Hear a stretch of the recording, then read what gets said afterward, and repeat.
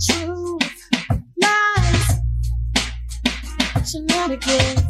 Truth, lies, shenanigans. Hey, welcome to Truth, Lies, Shenanigans podcast. Social commentary and hot topics with a ton of fun and shenanigans along the way. Amazing guests, games, and spirited conversations. My name is Neo Nix, and yes, that was Rob B. You heard jamming in the background. For this week's show, for Black History Month, we've got the CEO of Homes by Tasha, Tasha Green Coleman, and she'll be talking about the despicable history of redlining in the Black community, how it affects us today and what to look for, and the path to overcoming discrimination. And in our quickfire, our topics will be the truckers in Canada still going at it, and Dave Chappelle bullying his city council into blocking an affordable housing project, and Lil Fizz and Nelly being body shamed. Our main topic will be Joe Rogan's liberal use of the N-word. And the Shenanigans, the game show, it's truth or lies. But before we get into our show, as always, let me introduce you to our amazing hosts for the next hour. First up, a professor, journalist, editor, and sports intern mentor at ESPN out of Washington, D.C., Miss Liz Z. Enders. What's up, everyone? Happy Sunday, fun day. Happy Super Bowl Sunday, y'all. Super Bowl Sunday. Kickoff is in about 2.5 hours. So hopefully you got your menus together. You are ready for the halftime show, and you've made your predictions. Absolutely. And our gamer, tech guru, and rock star with a rock band, Fallen Machine, coming to you from Sudbury, Ontario, Mr. Rob B. Rock. What's up, everyone? Happy Sunday, fun day. Again, I got to spend some time with my granddaughter this week, and the things that come out of her mouth are just wonderful. So she's telling me that she was made the chief for the day, and the chief has to do things for people, like open the door. Oh, great. So Okay. service, leadership through service. That's brilliant. And then she says to me, but get up, Papa. Sometimes when people cut me off at the door, I don't know what to say. And I was like, oh, damn. Yeah, me too. Me too. Funny. All right. And our college student, guitarist, and aspiring comedian coming to you from the campus of the University of Maryland, Miss Ellen Dahl. Look at that guitar in the background. Get you Yes, to jam indeed. one day. Super Bowl Sunday, but I'm 22 and I don't have cable, which means I'm going to my parents' house and going to eat their food. Smart girl. I think that it's going to be another 3 years before I can successfully host a Super Bowl party with more than 4 snacks. So until then, I will be outsourcing everything. So yeah. That's when you have people bring stuff. Yeah, I know. You provide one bottle of liquor and then have everyone else bring stuff. That's true. It's going to be one of those situations where everyone brings cups, though, or something like that, because, people don't know what to do. Hi, Lizzie. It looks like you're all set for Valentine's Day. Look at that shirt. I'm all set for Valentine's Day and for football today. And football. So in the spirit of Saint Valentine, I want to ask you guys, how do you feel about Valentine's Day? Love it? Hate it? Overrated? What do you think? Let's start with Ellen. What you thinking about as a college student, as a young thing? How do you feel about Valentine's Day? Yeah, so a lot of people in my situation, meaning perpetually single, where all their friends are in really long-term relationships. I know, Liz, I was really excited to talk about this because I think that we're similar in this way. Yes. I'm with it. We're on the same wavelength. I don't care if people want to. I see it as an excuse for couples to go on a date, regardless of the day of the week, and I think that's great. And I'm not in a couple, so I'm not going to do that. I'm going to hang out and probably play guitar and do what I would normally do. But I'm not going to be bitter and be like, oh, it's made by Hallmark or whatever, because that's more of a projection than it is like a commentary on capitalism. So that's just my 2 cents. So I'm going to be that person. You're not in a couple, right? But are you in a throuple? What? No. Throuple? Yeah. A throuple. Yeah. Woo-hoo. I had so many Valentines that I had, it was a bottleneck. What about you, Rob? Valentine's Day. Love it, hate it, overrated? I'm ambivalent towards Valentine's Day. It's been over commercialized and it's disgusting in that respect. But Joe and I mean, we acknowledged the day. We decided to have a little fire out in the backyard while the weather was mild, back into a deep cold. And we purchased some very basic chocolates just for the single people in our family to acknowledge them for Valentine's Day. So That's awfully nice. Rob, you have What my about address. I do. For me, What about you, Leo? I'm all about Valentine's Day. I mean, I love it. I mean, it's an opportunity to show my wife how much I love her. I mean, not that I don't do it all the time, but it's an extra day, an extra special day. I made it like a 3-day thing. So yesterday I got flowers and a card. Okay. Today I got her Okay. chocolates. And tomorrow I got something else planned. All right. Aww. She's got it's a busy weekend for both of us, but so we're trying to carve out some time for some dinner, but we're going to figure that out. Good for you. That's awesome. We're all set. I love Valentine's Day. That sounds wonderful. I think people are always surprised by my reaction to Valentine's Day because everyone assumes that I'm all mean and surly, especially because I'm more single than not. Mhm. But I absolutely love Valentine's Day. You know, I grew up in a house. There were 6 of us, 6 people in our house. My dad and my 2 brothers, my mom, my sister, and myself. And my dad always took care of his girls. That was my first experience with Valentine's Day. My dad always made sure that my mom, my sister Jackie, and me, we had, whether it was cards, flowers, candy, whatever. And you start to feel appreciated. And as I've gotten older, you know, I've gotten out of the idea that it's only for couples. Even when I was in a relationship, to me, it's a day that we set aside to appreciate, like a lot of you have said, appreciate people and love. And so I always tell people every year, my motto every Valentine's Day is love somebody today, even if it's just yourself. Use this as a day for self-love. So use this day as a day for self-love. I don't know. I don't know why, but I've had on repeat the song "The Greatest Love of All," which is a song about loving yourself. I mean, that's and it really is. Yeah. It's really hard to love someone else fully without loving yourself first. Yeah. Oh, you Every can't. Valentine's Day, you know, I give to people that are in my circle. A lot of times it's little kids. But I also take an opportunity to love myself a little bit extra on that. Chanel, Just a little bit extra. Yeah, just a little bit extra. So just take care. Even if you're single, everyone, you know, love yourself tomorrow, today, tomorrow, and forever.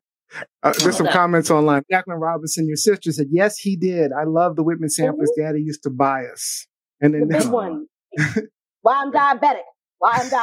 Maybe all that candy. And Latoya Blakely's online. My favorite Valentine's Day gift is still a giant heart-shaped M&M chocolate chip cookie my mom made me when I was maybe 10 years old. Aww. Wow. Now that's a great Valentine's gift.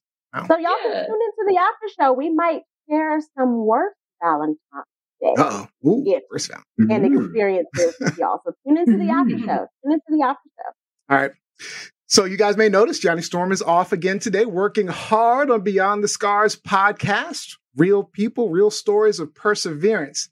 Now in Chapter 7, dropping this Wednesday, 2-part series, Dr. Tayari Kouande will share his true life story of his difficult family dynamics, being uprooted from Detroit in the 70s to South Central LA in the 80s, and how he survived, ultimately using his adversity to persevere into excellence and help youths as an educator. And make sure you're listening to all those stories. Feel free to binge the stories of tragedy, pain, and hardship, and how each person was able to survive and persevere, including our Robbie Rock, who tells his story on the after effects of suicide. Please subscribe on Spotify, Facebook, Google, Apple Podcasts, or anywhere you listen to podcasts, or you can simply go to beyondthescars.show. All right, we have a jam-packed show, so let's get started. It's Black History Month, and you remember last season we had our spotlight on the likes of the first Black Olympic rower, Achille Dula, and the youngest member of the Little Rock Nine, Carlotta Walls Lanier. This season, we're going to spotlight guests who are carving out their own space in Black history and have them share with you what they have learned being Black in America in our spotlight on Black history.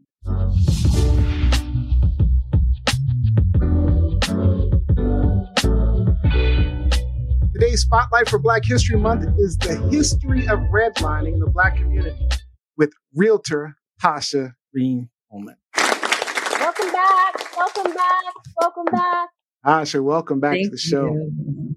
Thank you. It's so good to be back. Good to see you all. We love having you. Good to see you. So many of our regulars may remember we had a spotlight on Tasha in season 2, episode 28, where she shared with us her story and talked more with us about the value of home ownership. So now she is back with us talking about redlining. But before we get into that, how are you and the family since we last saw you? Oh man, we are doing well. Gosh, I think the last time I was here, it was, we were in pandemic. Yeah, deep. Yeah, we kind of thought we were coming out, and yet we're still here. So We're here. we're still here, right? It was almost a year. You were here last April. Oh yeah. Almost a year. Yeah.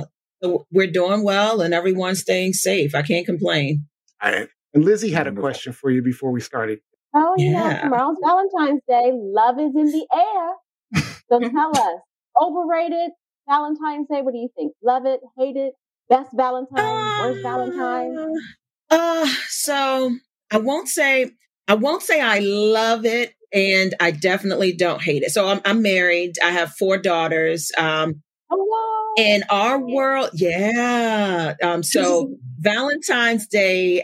First of all, I'm into gratitude, like throughout the entire year. I'm a big gratitude person, so you better be showing me that you love me all year round. And we're very loving family. We're very expressive of our love. So to a degree, it's another day.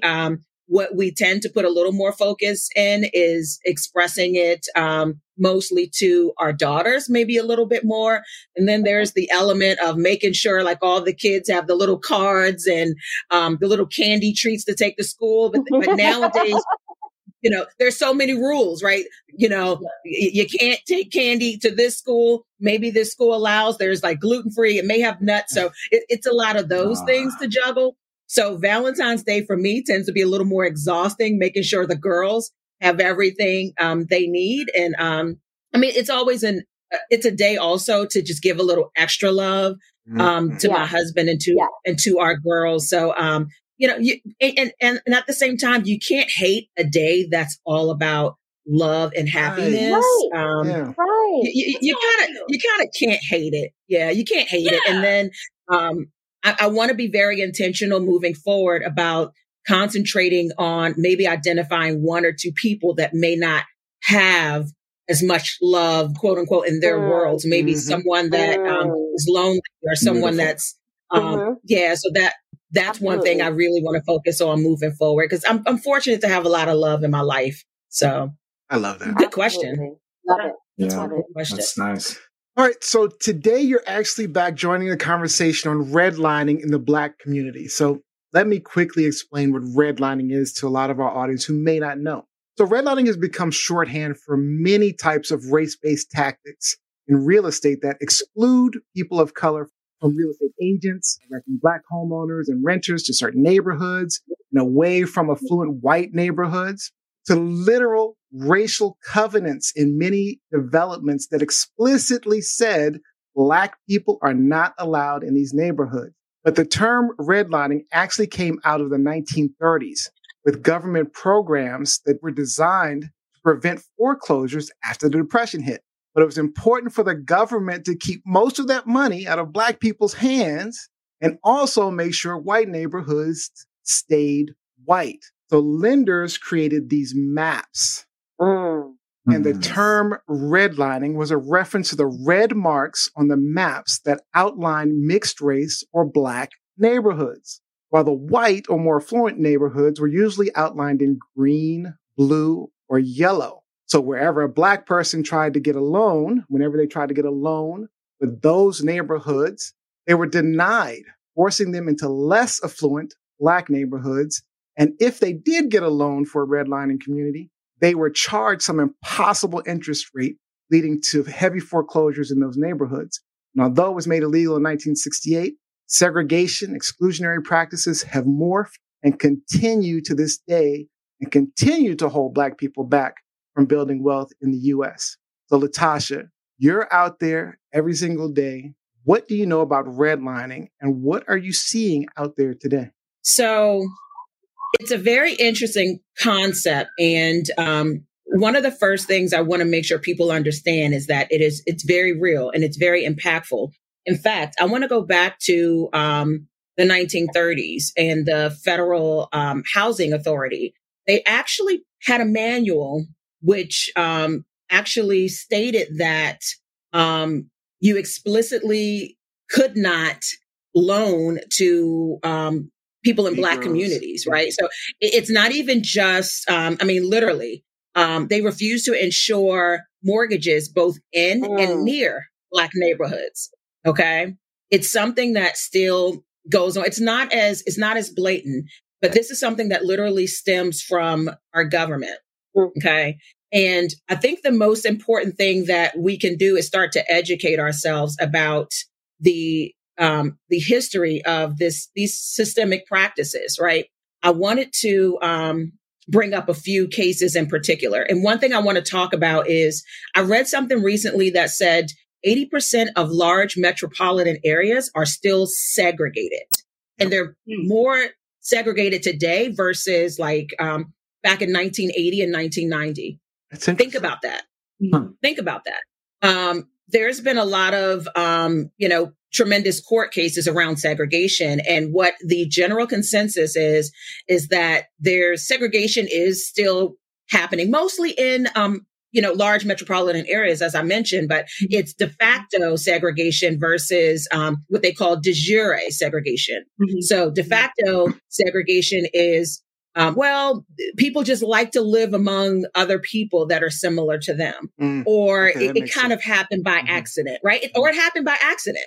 De jure segregation is literally segregation that is government created, enforced, and even sponsored. What's really interesting is that history actually has facts around the fact that segregation is literally government sponsored. Yep. We don't talk about it enough. Like, let's think about the civil rights movement and the civil rights, all of the, civil rights acts. Technically, a lot of things were addressed, and to a degree, housing segregation is something that, some people believe to a large degree was left intact because, again, maybe we have the option, quote unquote, to live where we want to live. But in many cases, we really didn't have that option. And if we look at the disparity in wealth right now, a lot of it actually stems from real estate. Okay. A lot of it actually stems from real estate. I want to talk a little bit about the majority of wealth is in real estate from what I was reading, right? Correct. Right. The majority of wealth in the country is real estate. It is. And I want you to think about it generationally. So, post World War II, or even like right after the Great Depression, we'll start with after the Great Depression and then after World War II, most people, believe it or not, based on research, were still living pretty desegregated, right? What happened after, I guess it was President Roosevelt established the New Deal housing amendment. This was 1934. Yep. They actually very strategically developed what I call the suburban blueprint. And I'll tell you a little bit more about that. So there's a community that is kind of one of the first big suburbs in the country. And I kind of call it the blueprint, Levittown in New York, suburban New York. Yep. This community consisted of 17,000 single family homes. At this point, a lot of white people and Black people were living in public housing. Guess what? Public housing was established and it looked very different from what we know of public housing today. Public housing was established for the working class because there was a shortage for housing. What the government did, however, was establish public housing for Black people and public housing for white people. And you can even read that in a lot of cases, the communities where they created two separate housing facilities were not segregated. The government did it this way and it became segregated, right? So the developer, in order for him to get funding to develop this new suburb, right? At this point, they're building highways finally. This is in the 1930s. They're building, the jobs are moving more so out of the city because people can actually get there. Mhm. But what's happening, in order for the funding to be established to the developer, he had to go to the Federal Housing Authority. Guess what? They agreed to give him this funding, but what had to be listed in the covenants and deeds and restrictions is that you cannot resale or rent to Black people. Of course. Oh. Okay. Of course. It's So can I in just order to get can I just funding. add Go ahead, Lucy. can I just add something to that, because I don't think a lot of people are aware of this, and throughout his entire campaign and presidency, I kept preaching this. 45, Donald J. Trump in the 80s was sued by the U.S. Justice Department because he refused to either rent or sell his properties to Black Mhm. people. Yeah. Okay, this is a president of these United States. So when people Yeah. used to ask the question, okay, so where's the proof that he's racist? I'm like, hello, yes, we're in the 21st century. But if my parents had been under his jurisdiction back then and looking to buy or rent one of his properties, he would have denied them. Both he and his father would have denied them because of the color of their skin. So this is very real, people. And it's a part Mhm. of the U.S. justice system. It's a part of the U.S. government. And it's a part of apparently who we decide to elect the president in this country. Absolutely. Absolutely. Absolutely. So, you're right. And it's very real. And in my opinion, there's a reason why, there's these big discussions around, the critical race theory. People, there are very, very real facts of things that have occurred in history. And some people just don't want their kids and grandkids to hear it. Yep. Right. This conversation on redlining yeah. is so important because It is. if you have to realize, people think that these bad neighborhoods just popped up out of nowhere. But not only did it desegregate the bad neighborhood into Black people into some of these neighborhoods, these undesirable neighborhoods, but they also flooded in the 80s, the 70s, 80s, they flooded it with drugs. Actually, before that, they flooded it with Mhm. drugs. Reagan, Right. Nixon, hello. Yep. Absolutely. Absolutely. And think about it, right? Think about back in that time, like it was setting the precedent for, what is happening in our world today. Think about it. These weren't homes that were not affordable. No. There were plenty of Black vets that were coming back that had an opportunity, that should have had an opportunity and could afford it. These were not like tremendously priced property. So what happens? It's only the white people living in these communities. What happened over time? You build equity. You build equity in your home, Yep. right? It creates equity equals wealth. Yeah. What happens?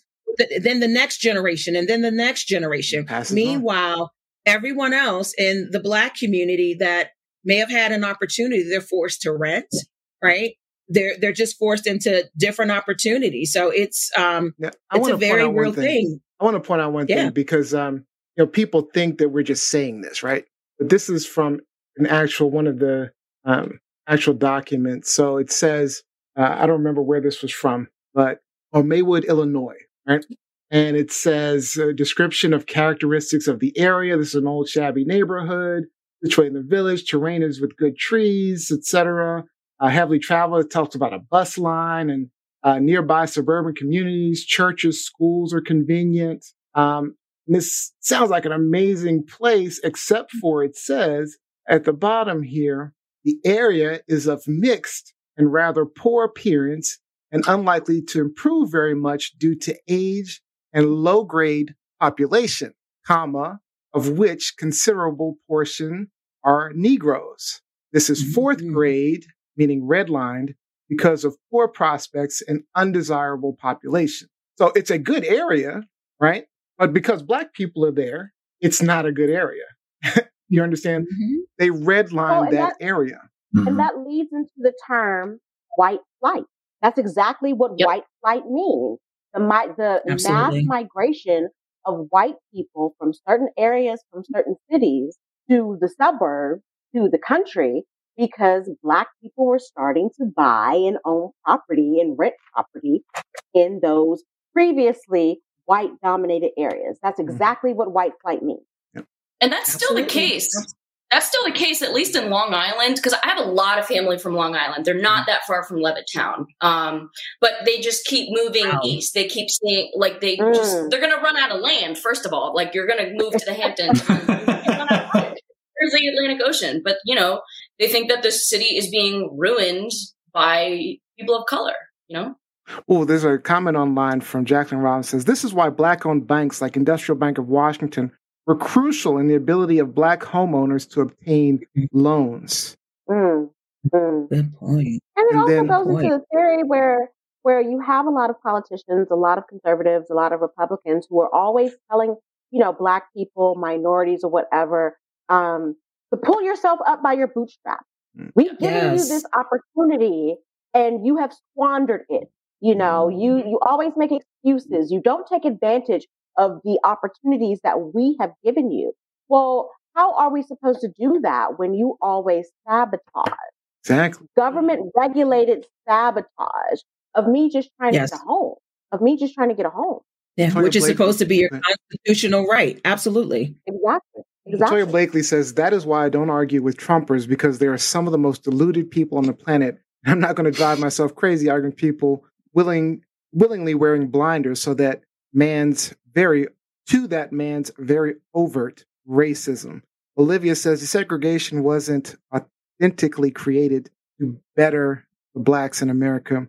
There's a lot of information on this. It actually hurt a lot of Blacks that were millionaires, entrepreneurs, business, etc. I don't know about that on desegregation. I think desegregation was necessary to get us to where we are.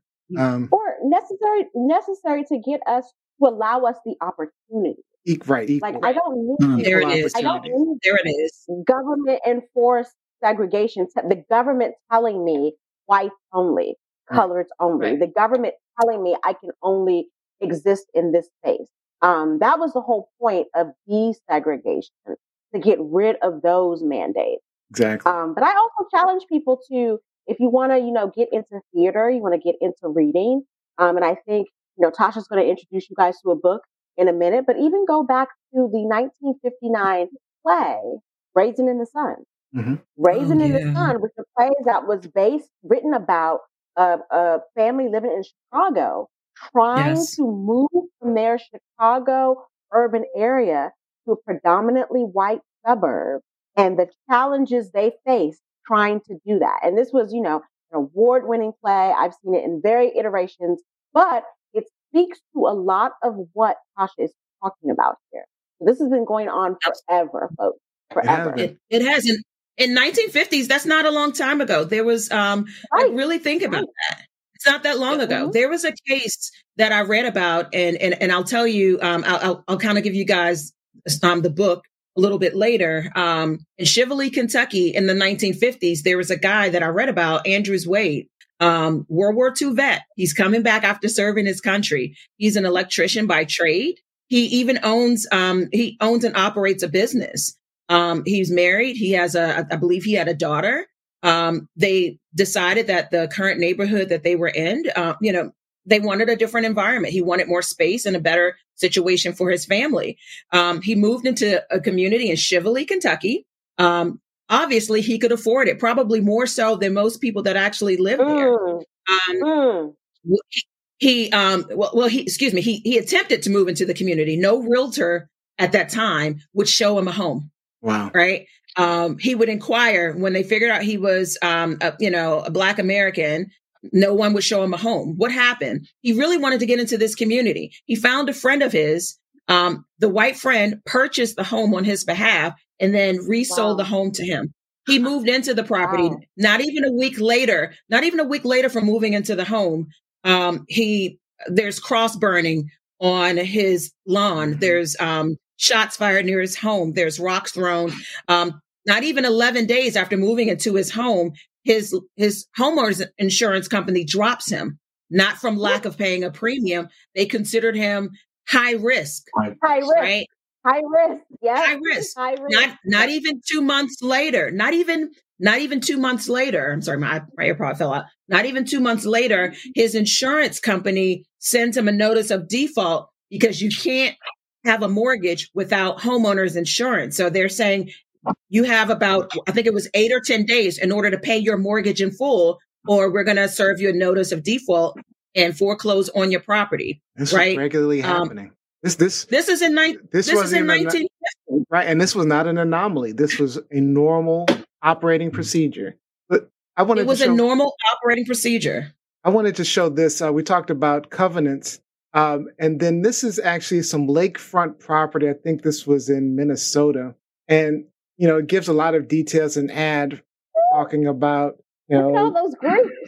I know. It's a discount, 3 years, 6% interest, but then there are these restrictions. It says the party of the second part hereby agrees that the premises hereby conveyed shall not at any time be conveyed, mortgaged, or leased to any person or persons of Chinese, Japanese, Moorish, Turkish, Negro, Mongolian, Semitic, or African blood or descent.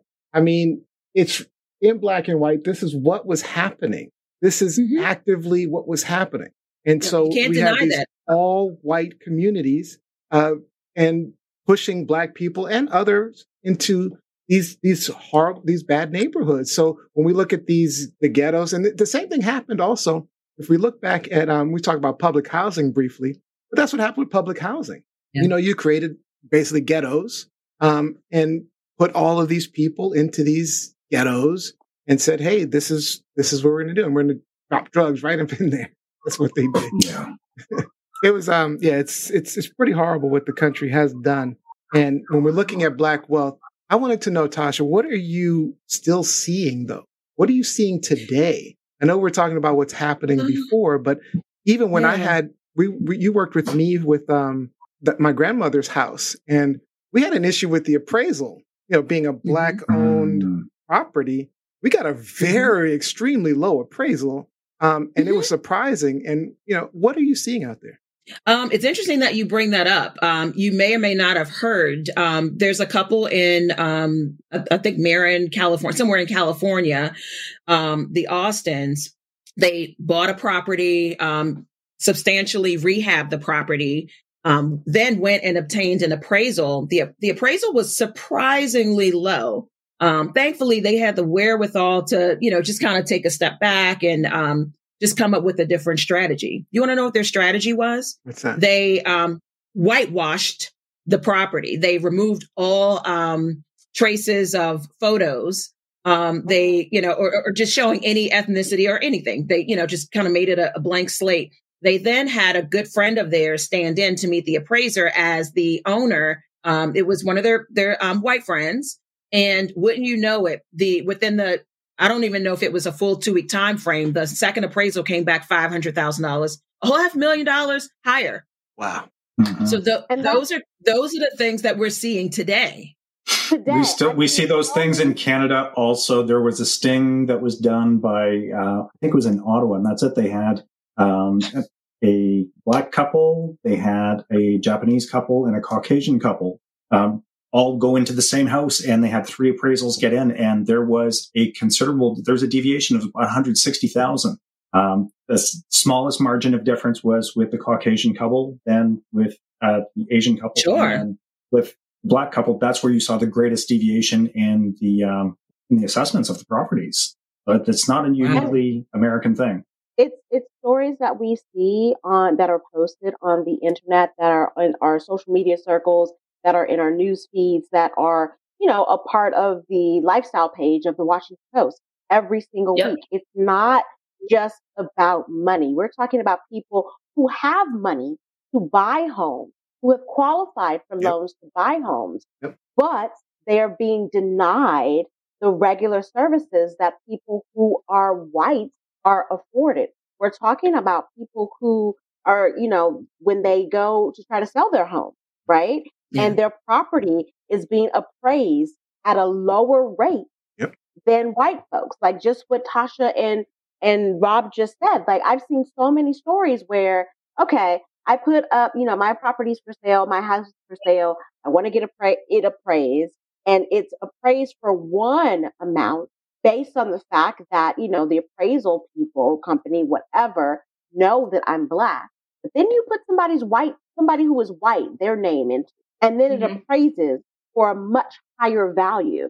You talk about people who, they determine that your property value is worth less because you are a Black homeowner versus a Mhm. white homeowner. This is specifically about color and how certain people want their neighborhoods to look, how certain people don't want to live next to someone. Mm-hmm. I mean, Yeah. the evidence is there. And then It's not just there. about, who we can make money off of. It's about the color that money is coming from.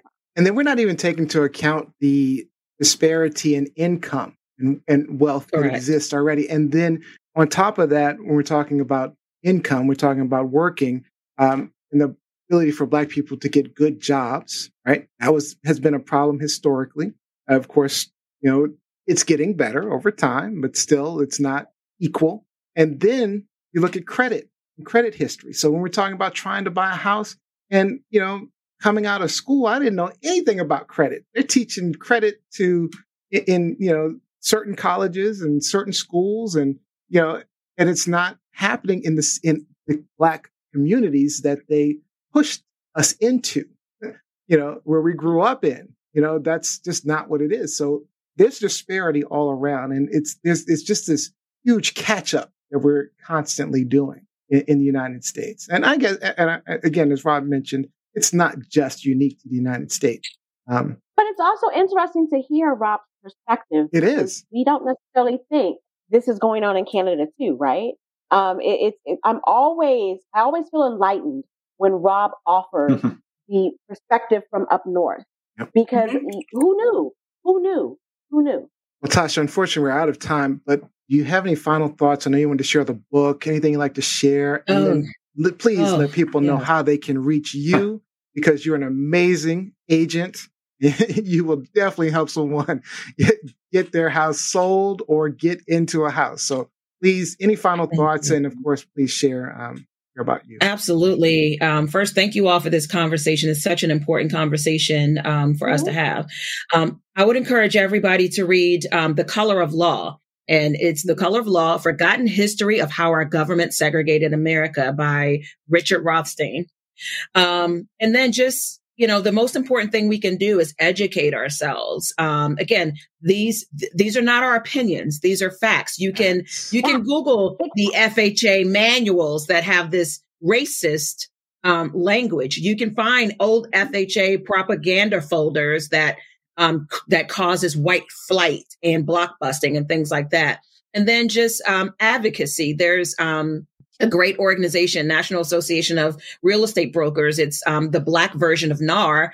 At one point, Black agents couldn't join NAR.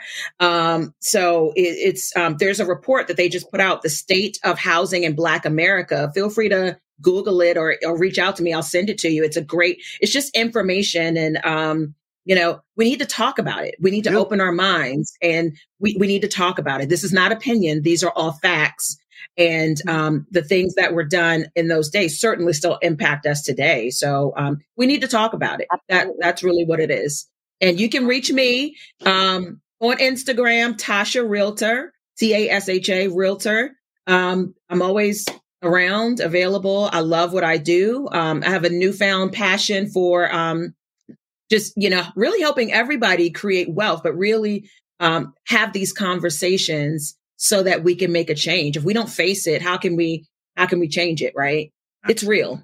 Absolutely. Absolutely. So thank you again. Thank you so much for joining us. We are going to have you back. We're definitely going to have to get you back. Always. All right. Always. All right. Happy Black History Month, y'all. Happy Black History Month. Black History Month. Yeah, can I just add one thing, just Please. very briefly? Because I think we've talked about a lot in terms of the Black community, how we weren't necessarily taught about wealth and real estate and how to buy property or invest in property. And this is one of the reasons why. If our grandparents and grandparents had to deal with redlining and being rejected, they didn't know, and their only options were to rent, then how could they impart that knowledge to us. of real estate onto us? That's a great point. Absolutely. I hadn't even looked at that perspective until you mentioned it. And it makes me think of Ethel's conversation last week where she said, the one thing that people don't give us enough credit for as a community is that the Black community are excellent savers. And if you are in a renting situation, that is the only way to build wealth is to save that money. So because they can't build it through real estate. Right. There's a couple of comments I did want to get that were online. Jeanette Brown mentions favelas, shanty towns, mine camps, reservations, projects, ghettos, often on flood plains near pollutants. And Mike Winter says, and often that crap was purposely put near the favelas, etc. Southwest was put here because there were the sewer. This great conversation, great thoughts. I just want to add, I'm not sure if a lot of people know this, but I mean, as a result of Levittown and housing developments like that, Long Island is one of the most racist places I've ever been. People from Long Island Say it louder for the people in the back. Say it louder for the people in the back. My mother-in-law lived in Long Island. So many people are incredibly racist. And like you were saying, Liz, people are like, it's Black people's fault for, like not taking opportunities and being lazy. But since these people since Black people have been redlined away from them, they've developed all these ideas about Black people in New York and basically them like ruining the city and then moving out east. And then they have to move further away from the Black people. And it's just, it's a mess. And for me, the problem with segregation, and is that when you're segregating people off, you don't get to know people for being people. Yeah. You just see them as this thing, as this Blackness or this other thing. But you don't get to know the individual and the person, and you don't get to see through all of these prejudices that we have naturally. Yeah. Or even my problem with it is that, a government telling me to stay in my lane. Yeah, that's a huge problem because of the color of my skin. Because of the color of my skin. And let me tell you, I born and raised in DC. I can't change that. I grew up in a single family house. Both of my parents worked hard, diligently. There was no laziness in our house. Yeah. You couldn't stay in the house if you were lazy and didn't want to go to school and didn't want to work. And all my friends, I grew up amongst people who had the same mindset. So this idea that these people are pushing, that Black people are lazy, that we don't want to work, that we just want to take handouts. I'm like, what Black people do you know? Because, there are some like that, but there are also white people like that. There are Latino people like that. It's not an exclusive trait to Black people. I'm an example. I think Neo is an example. Mike Winter, all of us. I've worked my entire life, never been lazy about anything. And so it pisses me off that this is the conversation as to why I wouldn't be able to get a loan or why I wouldn't be allowed to live in a neighborhood. It's ridiculous. It's absolutely ridiculous. Well, this conversation certainly went longer than we expected, but there's just so many great comments. I think what we'll do is we'll go with our original plan to take our conversation about Joe Rogan to the after show. But I do want to get these comments because they're great comments. So Jacqueline Robinson said, Mike Winter, well, you recall what Lyndon Johnson once said, give the lowest white man someone to look down on. He'll never notice you're picking his pocket. Yep. And that goes to all of Trump's followers, right? That speaks to all of Trump's followers because they can't look past the racial element and recognize that Trump was not for them at all. Yeah, exactly. Yeah, he really wasn't. All right, so before we get into our quick fire, let's give a shout out to our sponsor for today's episode. That's Utopian Lights Candles. Utopian with an E. Utopian Lights Luxury Candles caters to a specific clientele. They focus on clients who are on their healing journey to self-love. Visit utopianlight.co for a healthy glow up. Use the code GOALGETTER and you'll receive 25% off your purchase of $45 or more. Again, Utopian with an E, lights.co, the home of luxury manifestation candles. Okay, let's get into our quick fire.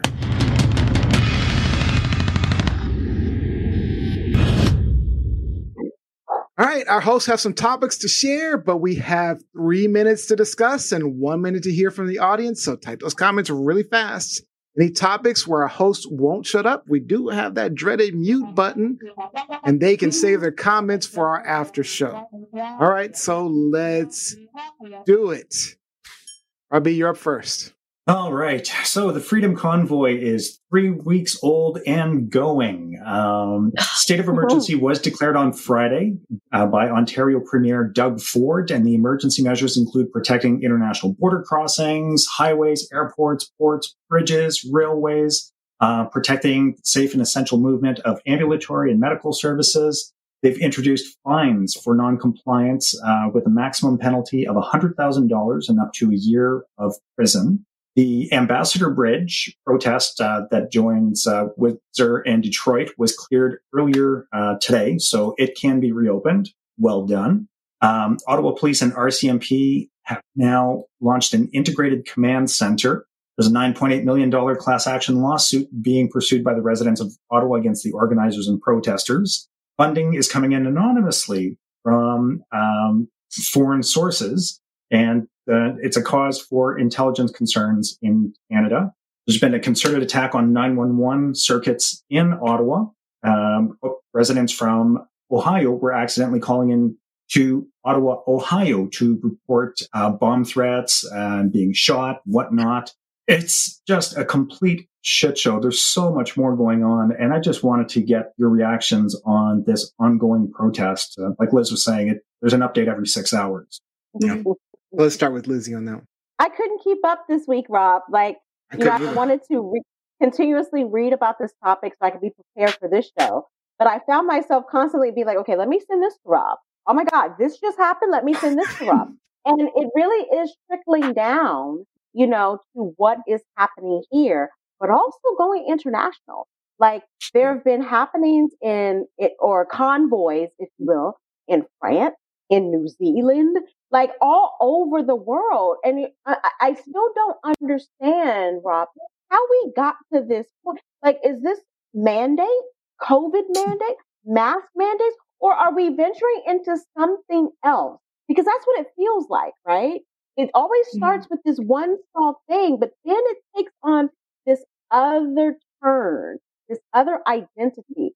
And like you said, like there are now American Republicans, conservatives who are talking about this, who are jumping on this bandwagon. Trump started it because he was supporting the Freedom Convoy. And now you have these dumbass members of Congress, Ted Cruz, yeah, I'm talking about you, who are jumping on this bandwagon. And it's just like, I thought you guys as Americans were all about materialism and the economy. You really think a protest with truckers is going to be beneficial to the American economy?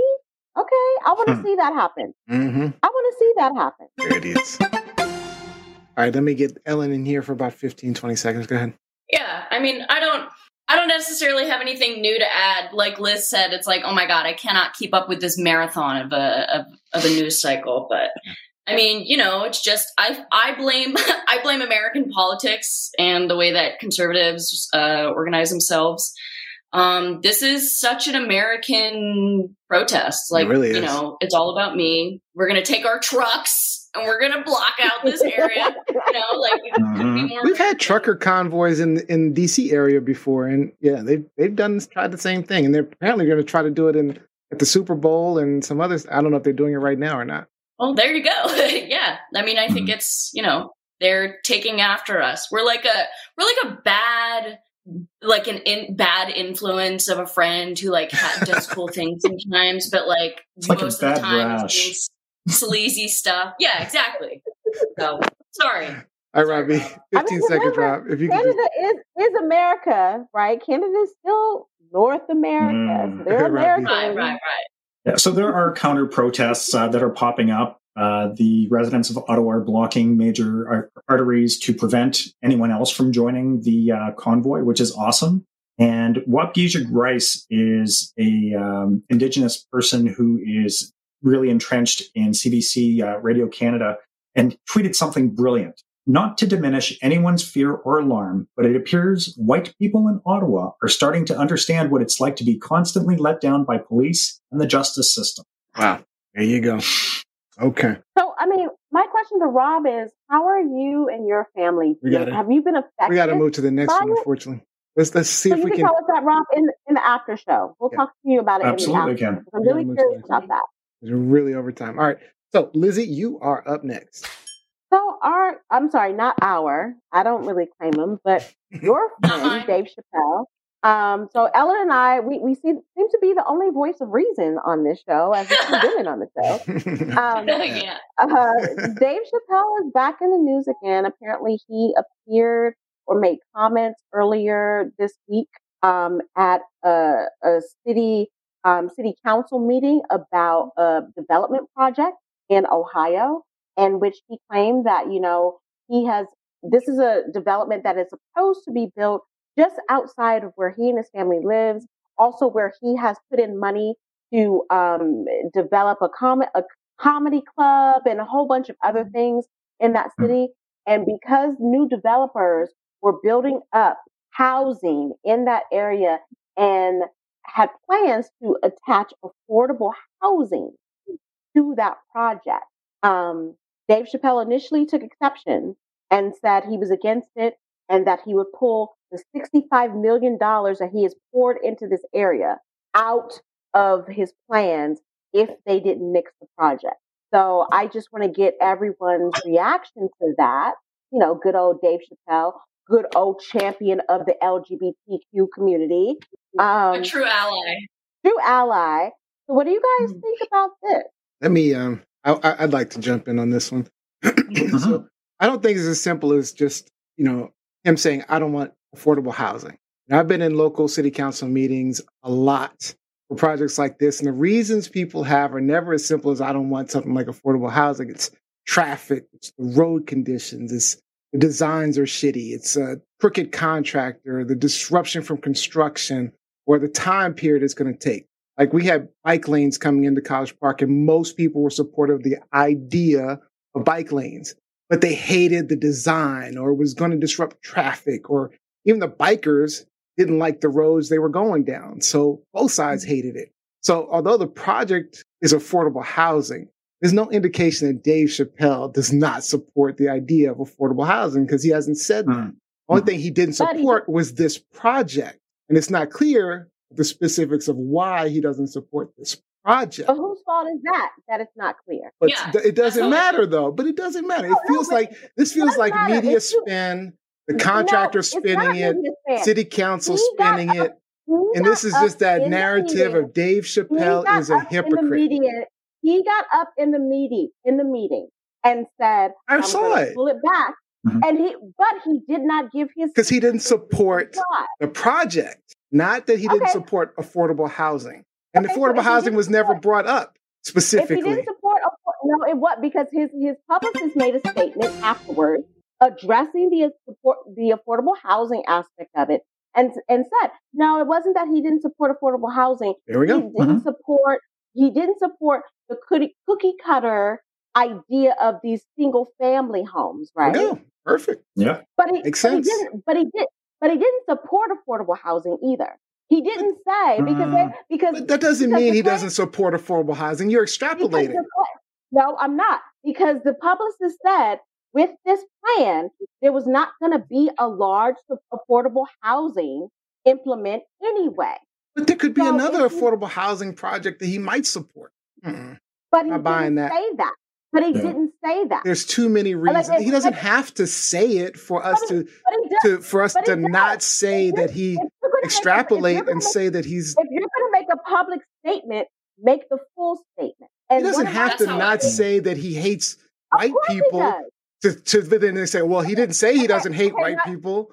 Okay, now you're deflecting. We're not. No, he didn't say. Just because he didn't say it doesn't mean he believes it.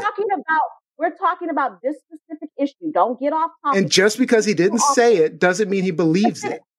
But then you can't react to what we are interpreting. What he's saying. If he's going to make a public comment If he's going to have his PR person, He didn't make a say comment, make a then- public comment to say I don't want affordable housing. But if you're going to make a public comment and be so boisterous about it, He said I then don't you want need this to project. don't be, but tell us why. Don't Why? be Yeah. obtuse. Don't be Because he's going to obtuse. pull out a bunch of money. He has to. But Like, you even doesn't said make his sense. publicist made a statement as to why. Mhm. Do you know a publicist is a liar? A publicist is And a spin see, doctor. he can't win. He can't A publicist win. is- no, he can He win told if you he why. talks out. You said he didn't tell No, you he why. didn't. He told No, you he why, didn't and that's tell not you good why. enough. No, he didn't. And the say why. publicist did go on to say that there were other meetings that happened that they were not privy to. So they don't have the full narrative. And I've Because always he considered didn't Dave to be a give the full champion of the narrative. people who gives back to the community. And there is a lot of detail missing to be able to formulate But a you know strong what the opinion on what this the one. developer said? You know what the developer said? Of course, they They're said going to move forward. No, the Oh. developer said they're going to move forward with the project, but now not with any affordable housing. that's a problem with the developer. But that's as a direct result. He's like, okay. They're like, okay. You don't like what our affordable housing plan was for this? We won't give any. We're just going to give single family homes at market rate and let it be that. That's their And let it reaction. be that. So you should be mad at And a lot of people, what a lot of contractor for don't not coming up with a better understand, plan. because a lot of the public view, the public commentary about this, Okay, people don't taking really too know long what on this affordable topic. housing is. Let me just Affordable get Ellen in housing here because we've taken too is long on the low topic. income housing. Let me get- Affordable housing and low income housing are two completely different things. yes. Completely different Yes. things. So, but let me just get Ellen's comment. She was going to say something before we go ahead, Ellen. Yeah, I mean, I'm pretty much with Liz. I think that I know that his publicist put out a statement, but I think he could have done a better job of articulating himself. I mean, I think he just could have provided a better he just could have provided more. This was like a bad episode, by the way, of Parks and Rec from like season 6 when they should have already like moved on with the show. Like just these people in city council that don't really know what they're talking about. But I think that if he's going to pull all that money, I think that he is he's threatening to pull all that money. I think that he should provide a larger statement. I mean, it's like what $65 million. he's doing. Affordable Yeah, housing is I not even the don't know. main part of the project. It's But not he even the most never said significant. that. So he can be He upset. never said Just that. him being He upset at the never said project, that. it's not even the main. So this is spin. But if you're This is gonna- just but them if you're gonna- saying, "Oh, he doesn't like affordable housing. He doesn't like the But he never did- project." But initially, he never denied it, though. The publicist only made a statement after the backlash. He stood up in front of a panel of people and said X, Y, Z. But he They never trust said for X, affordable Y, Z. housing. I That's don't like what the it is. affordable housing aspect. So why are we saying he doesn't like affordable housing? Where's that coming him. from? That's on him. He doesn't like the That's on project. him. Where is it coming from that he doesn't like That is affordable on housing? him. That is on him. I'm- And I will do in the span where we go from this to the after We gotta show, end it. because this wasn't the first time he talked about it. This has been going on since November, December. We gotta shut He it. had ample time I'm to sorry. clarify his. I statement. apologize. He The had host, I ample was time. supposed to stop us. I gotta stop myself. Hold on. I don't have a mute button for Ain't no myself. stopping me. Ain't no stopping me. I'm gonna use Ellen's mute button so I Ain't can. no stopping me. I'm gonna use my own mute button. That's Ellen's mute button, but that's for me. I'm That's sorry. Ellen. That ain't for me. I know I'm using it for me. I need to stop. I need to stop. I need to. I can't. I have more to say, but I can't say it. Okay. So, all right. Is this truth, lies, or shenanigans? This is What, we gonna do truth. it for the last He's telling the truth. What is this? That's the truth. Some truth. Thank you, Rob. Thank you, Rob. Truth. It's not pretty It's true. not bullshit. It's true. He was very. He's going to take his money It's if they go through with this stupid absolute- project where all these it's got movie absolute theaters and bullshit. stuff. He don't want the movie Absolute- theaters. How you know he don't want the movie absolute- theater? Maybe. Why would he want the? How you why would know? he want How do the you know movie what party? theaters? Okay, I'm stopping. Well, he doesn't want the movie theaters, but he wants his own comedy club. Come on now. Okay. Come all on right. now. All right, I'm stopping. Come on now. I know we were supposed to have our fan topic. I got to make sure I get it at least mentioned. We're supposed to have our fan You don't have topic. to get into the fan topic. We're not. So, we were talking about Little Fizz, Little Fizz and Nelly posting videos of their respective penises, and there have been jokes all over there about Nelly's penis being too small. Little Fizz is looking like a mushroom. And on TLSfans.com, Sonia Elias asked the question: when women are body shamed, there seems to be an uproar, yet it seems acceptable when the jokes are on the men. I'm just going to go around the horn, and I'm just going to ask yay or nay. if you think that it's acceptable to do these jokes on men, or is it body shaming? Let me start with Ellen. Do you think this is body shaming, or is it acceptable to tell these jokes? Well, first of all, I don't have stakes in this, right? I am not a size queen because I'm not in anything cool yay or nay. like that. I just connect to that. Just yay or nay. Just yay or nay. Okay, all right. I guess it's body shaming. I guess it's not cool. All right, Robbie. It's not nice. It's body shaming. It's not cool. And to clarify, there's no such thing really as a pretty penis. So, you know. Lizzie begs to differ because she said it on the previous show. You just body shame. You just body shame. All penises. Body shame. Lizzie, yay or nay? Yay or nay? Real quick. It depends on the guy. If you a guy that 2 weeks ago body shamed a woman, what's good for the goose is good for the gander. You know what? I agree with that. That's the best argument I've heard, and you've got me agreeing with you on that one. All right, you got me agreeing. Is this okay? So, all right. I'm looking at him doing that. All right. Well, we got to close this out. We got to get into our game show. Let's do it.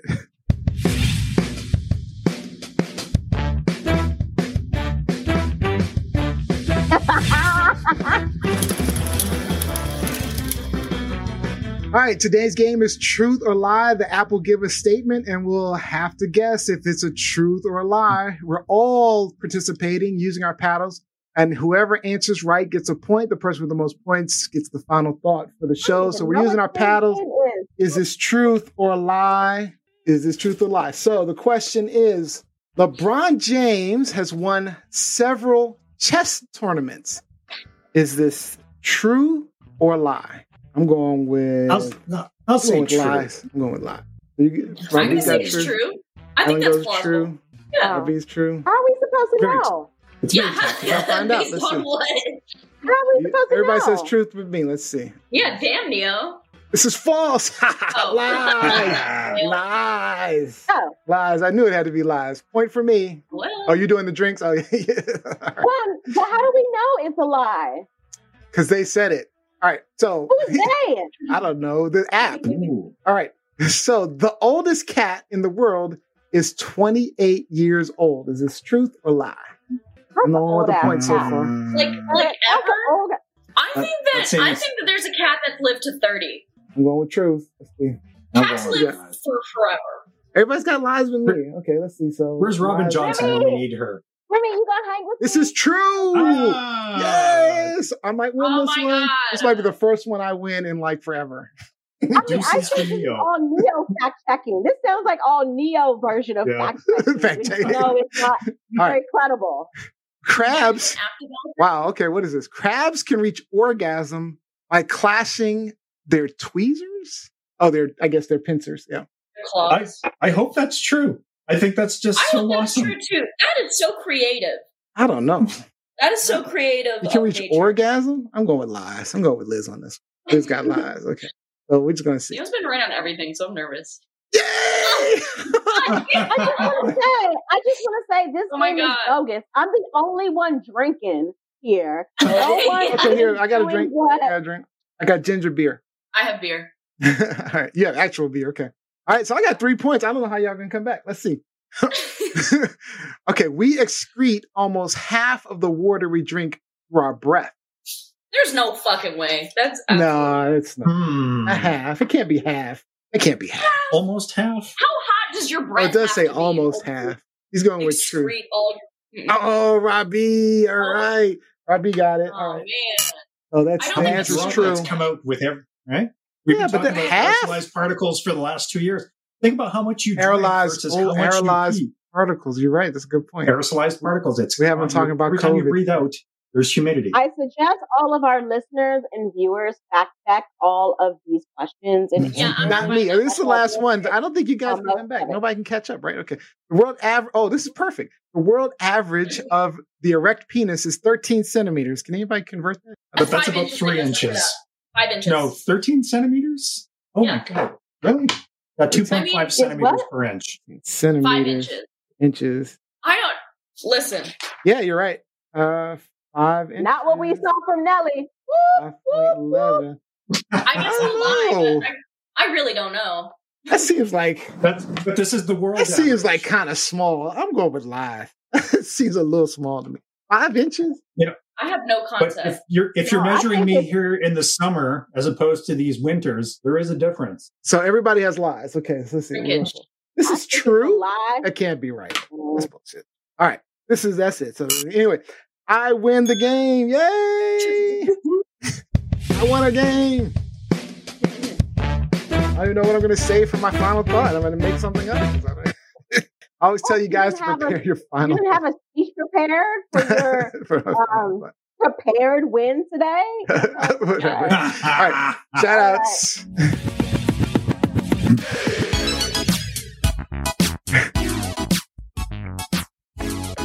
All right. Start with Ellen. Shout out to all the people who don't give a shit about football but are there for the snacks. As someone who likes football and likes to watch what's going on, I fully support the people who are like, I don't care about football. I'm here for the snacks. I'm here for the drinks. So shout out to those powerful people because they know what they want in life. That's right. Robbie? A shout out to the counter protesters who are organizing, who are mobilizing, and who are showing the occupiers that they have had enough. It's time to go home. All right. Izzy? Shout out to people who don't boast about their packages and penises and then get their feelings hurt when we call them out on their bullshit. Shout out. Shout out to you. Keep your business between Only thing you I can and agree your with you on is on the body other. shaming part. I mean, Mm. he has Mm. body shamed a Mm. few women. So Don't tell me your shit is big and powerful and boastful, and then I'm like, oh wait, what? What? all right. You Final lie. shout out goes to the You lie. winner. Oh wait, I'm sorry. My shout out. My shout out goes to Beyond the Scars podcast. Those ladies are working hard. They're getting those episodes out. Great episode Yeah. coming up. So I've already listened to it. So I got my sneak peek. It's a really good episode. Can't wait for them to share that with you. All right. Our final shout out goes to the winner of Pet Shenanigans of the Week. That is Craig Gardner and his beautiful black cat, Grace Jones. With those huge, gorgeous eyes, I love playing a little Yes. cat foo. All right. To see all of the pets and you post your favorite pets photo or video, join the TLS Pet Shenanigans Facebook group, mypetshenanigans.com. All right. And that is officially all the time we have today's show. I'd like to thank you guys for joining us. And we hope that you maybe learned something, gained a new perspective, even got some things off your chest. We will be back next week with another amazing guest, more hot topics, and of course, lots of shenanigans. Don't forget the podcast is available for download every Monday. Subscribe to Truth Lies Shenanigans wherever you listen to podcasts. And don't forget Beyond the Scars podcast. The conversation is not ending here. We are going to keep the record button on for our after show live exclusively on TLSfans.com Facebook page immediately following the show and available for our podcast subscribers every Tuesday at TLSpod.com. We are going to try to get in there and talk about Joe Rogan and his N-word tirade. So you got to go to TLSfans.com. All right. And our final thought for the show, it goes to me today. So I want to say, it's Black History Month. Celebrate it, understand it, learn all you can because it is an incredible history of Black people, the struggles that Black people have gone through, how we have gotten to where we are, and even the struggles we're still dealing with. So learn more. All right. Thank you, Lizzie, Ellen, Robbie Rock, and people behind the scenes. We got Nesme, Gianni, Jose, Olivia E. But most importantly, we have to thank you. Thank you for watching and listening to our shenanigans each and every week. And we will see you next time.